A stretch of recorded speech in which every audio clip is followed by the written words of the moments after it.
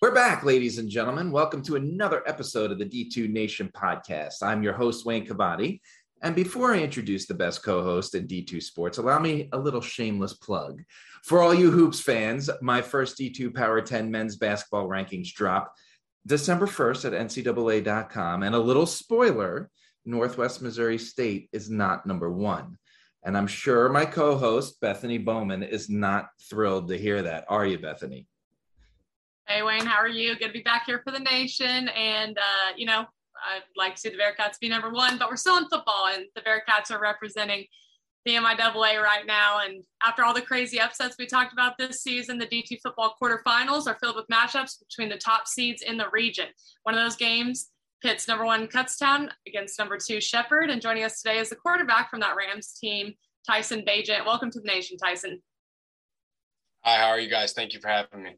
Absolutely. And I'm glad to finally sit down and speak to you because I've been following your career pretty closely, since you stepped on the football field. And what we like to do before we get into what's going on right now for our listeners is kind of go back to how you got to Shepherd and how we got to where we are today. So get our listeners a little bit acquainted in reviewing, as a good journalist that I am, in reviewing your profile. I saw that you were a two-time state champ prior to Shepherd. But I also saw that I think both your mom and dad went to Shepherd. So was there a recruiting process, or did you just come into the world wearing a Shepherd football jersey and knew where you were going? It was a little bit of both. So, like you said, my mom and my dad went to Shepherd. My dad played baseball here at Shepherd. And actually my first year alive, I actually lived in Shepherdstown. So I've always been around this area. And then in high school, I thought, just like everybody else thinks, that I was the real deal, big time. Thought I had a future playing, maybe at WVU or someplace like that. And, those calls never came in, and I never had an issue with playing at Shepherd at all. I came to their games growing up. It was always an awesome atmosphere. And like Coach said, there's not a bad seat in the house, and it's always packed. So I had no issue with coming to Shepherd, and, so far it's paid off. I had other options other than Shepherd, small D1 schools, but overall I felt Shepherd was the best opportunity to stay close to my family and to play good football. Oh, so you come in as a freshman and had some pretty big shoes to fill in Jeff Ziemba and then Connor Jessup, but you wasted little time throwing for 518 yards in your debut. What made the transition to college football seemingly so easy for you? I wouldn't say it was easy. It was definitely hard. There's definitely a lot of work put into that. But, as you guys mentioned, coming from a pretty successful program in high school at Martinsburg High School, 8 out of the last 10 state championships. They're actually playing for the state championship this Saturday, and my brother's the quarterback. So that'll be fun. But yeah, I think Coach Walker, who's now the coach at Concord, he's the head coach at Concord University. He did a wonderful job of, treating the high school teams and all the teams that came through there, like it was college. So just a lot of the little things like the walkthroughs and the practices were held pretty similar to how we do things at Shepherd. So I think that's why I was kind of, probably a little bit more comfortable than other people first stepping foot into college football. So are we getting a little insider scouting report here, or do we know the next Shepherd quarterback? No, I mean, I hope so.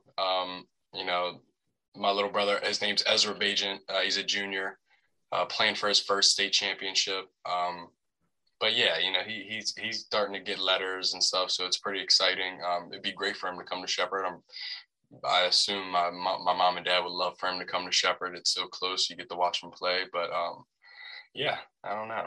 But it would be wonderful to have him at Shepherd, most definitely. That would be really cool. And your time at Shepherd, I think one of the cool things for you is that you're kind of writing record books in two conferences, right? Like, so your freshman year, you're in the Mountain East, and you have like a couple single game records, and then the very next year you move to the PSAC. What was that transition like, though, right? You're a young freshman, you get comfortable in one league, and then boom, you're going to a league that has a lot of historical contenders in it, in the Slippery Rocks and the Kutztowns and the Cows and the Indianas, So what was that like, learning all the new defenses and everything? It's definitely been a fun and unique process. I think the PSAC is definitely like one of the SECs of D2. It's filled with a lot of great teams that, play each other tough year in and year out. So I think my freshman year, being able to play in the MEC where they are playing good football, but maybe it's not as competitive as the PSAC. So I think it was good for me specifically to play in the MEC my first year, get some game experience, get that knowledge that I needed in order for us to be successful in 2019 and now in 2021 in the PSAC. So, I mean, I think it's been great, and I think it kind of worked out. It worked out in our favor. For sure. Okay, so, looking at X's and O's for this coming week, Shepherd has one loss this season, and it came to the team you were playing this weekend. What's the secret to beating that tough Kutztown defense? I don't think it's any secret. I just think that we have to play as mistake-free as possible. In 2019 and in 2021, we lost to Kutztown. They came into Shepherdstown and beat us. And I think in both of those games, we kind of shot ourselves in the foot. And when you have a team that's coached as well as Kutztown is and has the players that they have, you can't do those things. You got to play as perfect as you can. So we're going to have to play our best game yet. And we're just going to have to make some plays, have some guys step up. And that's a little, as an observer of the PSAC, I've watched it closely. That's something that is kind of against the norm, right? Like you have like these shootouts usually in the PSAC. You have these high flying offenses. So seeing a defense like Kutztown, it's not something that you really see a lot. So, I mean, is there a little extra preparation? Obviously it's a huge playoff game, but is there a little extra preparation in trying to match up a little differently than you normally do? Yeah, I think you can't just focus on any specific group of players. Like, if you can't focus too much on their D line because, their back end is so good, or you can't focus on their back end so much because their front forward D line is just so explosive and they're so fast. So I think just with us, we have to, rise to the occasion and be able to, match up with all the speed and athleticism that they have and be able to get dudes in space and break tackles and, like I said before, just be as mistake-free as possible. Yeah. So we're in year 3 of your collegiate career. You've been a Harlan Hill Award nominee all 3 seasons. I mean, has that ever really, you're always playing in these big games. Has that really sank in? Like, do you ever feel pressure on yourself to meet the Tyson Bagent standard? And like, is there something you feel that you need to do better? Well, I mean, I think it's, everybody feels a little bit of pressure during one point or another. But I think one way that I've kind of just approached each game is just kind of just understand that as long as I play each play as hard and as smart as I can, really everything will take care of itself.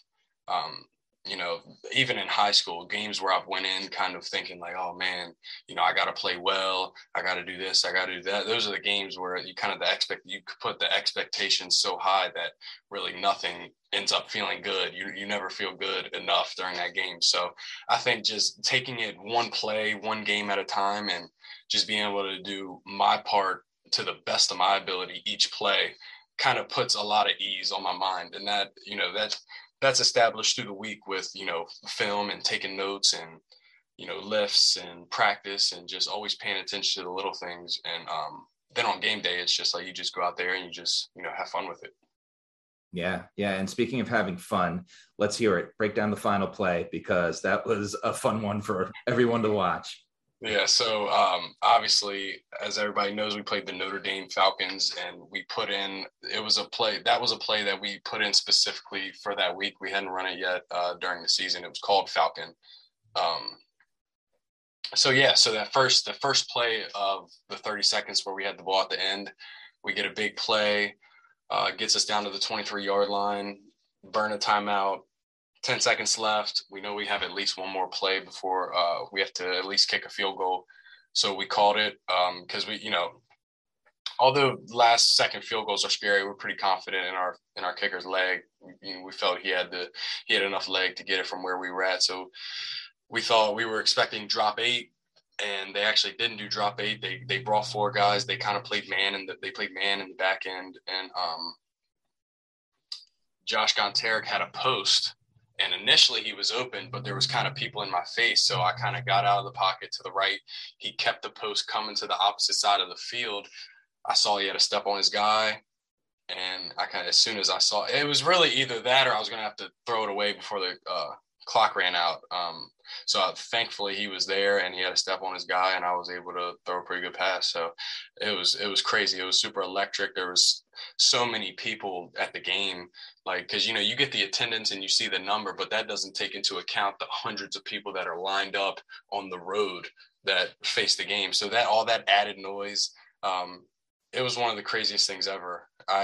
All the adrenaline was going in and out of my body. I ran into the locker room after like everything was said and done, and I actually ended up throwing up a bunch of water just because of how crazy everything was. So it was definitely something I'll never forget, and I think everybody enjoyed it. I definitely added to the noise because I was watching the game and I screamed when it happened. Yeah. I was just like, whoa! Like it was a crazy, crazy play. It was awesome. I just wish I was there to see you throw up the water. That sounds I ran in the locker room, took the first right into the training room, and they had a trash can and stuff in there, so it worked out. Too much of a That's awesome. Well, you talked about kind of thinking you might get some calls in high school from the bigger names, and that didn't really happen. But now that you've experienced college football at the Division II level, what makes it special to you? Man, I think one of the things that make playing at a smaller school special is that, you don't necessarily get all the cool and amazing things. Like, you don't get mountains of equipment, and you don't get, you don't have 15, 20 places to eat on campus. But, you really get to know everybody that is around you. And you get to know them, I feel like, on a deeper level, and you kind of get to know them. You kind of have a little bit more respect for them because that you guys are going through the same thing. You guys are kind of getting it out of the mud, as they say, and kind of working with everything you got. We don't have 10 people ready to give everybody who's got an ache and a pain a massage in the training room. We've got 2 trainers who work extremely hard every day to take care of 90 plus football players. So it's just little things like that where you kind of have a mutual respect for each other, and just how you guys are able to get things done. It kind of makes it feel that much better, when it's all said and done. Yeah, that I love the family atmosphere. I love to hear that. All right, Bethany, he did pretty well with the hard questions, but it's time to put him on the D2 Nation hot seat. Are you ready, Tyson? Ready when you are. All right, get him started.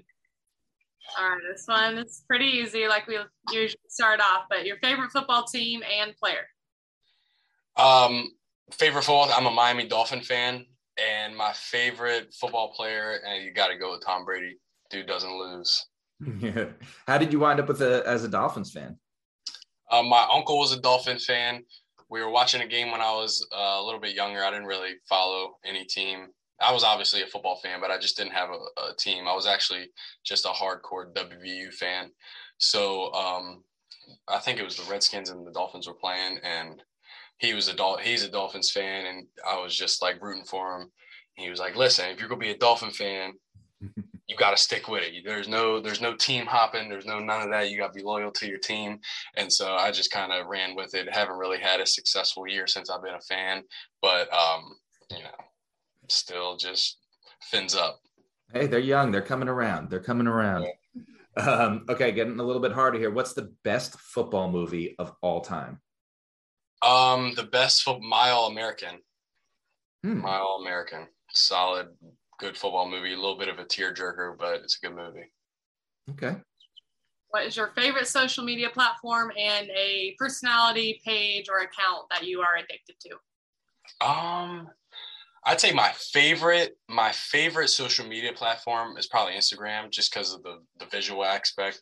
Twitter's cool, but sometimes I don't feel like reading everything people have to say. So being able to see cool pictures of friends and family, Instagram is definitely my favorite. I think I'm starting to become addicted to TikTok though, which is I don't know if that's good or not. Just all these videos are just appeal to you, and they're constantly just popping up. So sometimes I catch myself on that for a little longer than I probably should be. TikTok is such a dangerous rabbit hole. You just click the hashtags and you don't stop. Yeah. I was on it till about 7:25 tonight before we started the podcast. 30. So. Do you have any superstitions pregame, or maybe something you do for the entire season? Oh man, I would say I'm definitely superstitious. I don't like. I make sure I eat the same food before, like, my breakfast meal. I just 4 eggs. It's just nice and easy, real quick, and then just go with it. Yeah. So yeah, and I feel like there's something, like, if I'll wear something and maybe I don't have the most like, I don't have a very sharp game or a good mental game or anything like that, I won't wear that anymore. Just throw it away. Yeah. What is in your headphones pregame to get you pumped up for a game? A wide array of all music.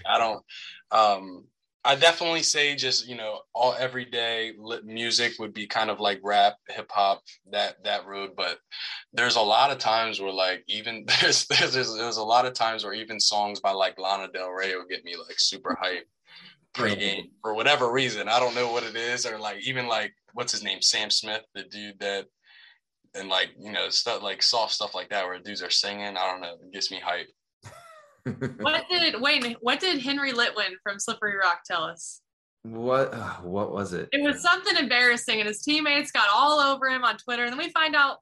Yeah, was it Adele? It might have been Adele. I think it was. Yeah, like, I'm telling you what, a good Adele song pre-game that would get me juiced up. See, maybe it's something with the PSAC. Maybe the PSAC guys love it.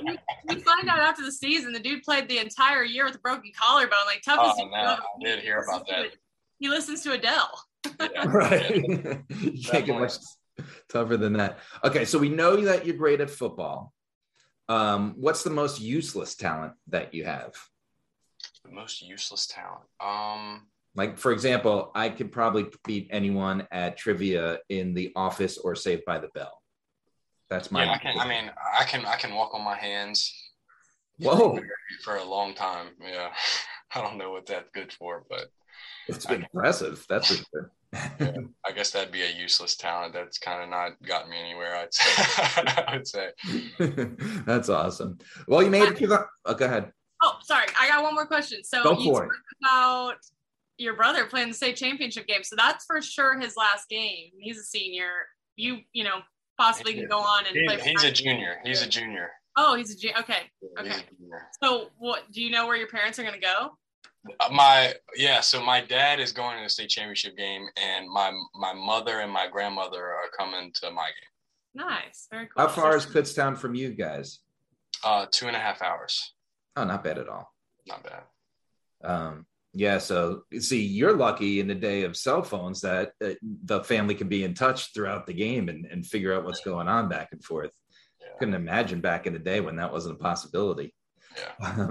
But that's awesome. And, you made it through the hot seat. Thank you so much we know this is a busy week for you for joining us. And we wish you the best of luck this weekend. And we'll be watching to see if there's any last second heroics again. And, if you make it to the locker room without throwing up a bunch of water. Try not to let it get to that point this week. All right. So remember, D2 Nation, we're on Spotify, Apple Podcasts, Google Podcasts, YouTube, and anywhere else you want to give a listen. Remember to watch a full slate of D2 football playoff action this weekend, and we'll see you next week on the D2 Nation.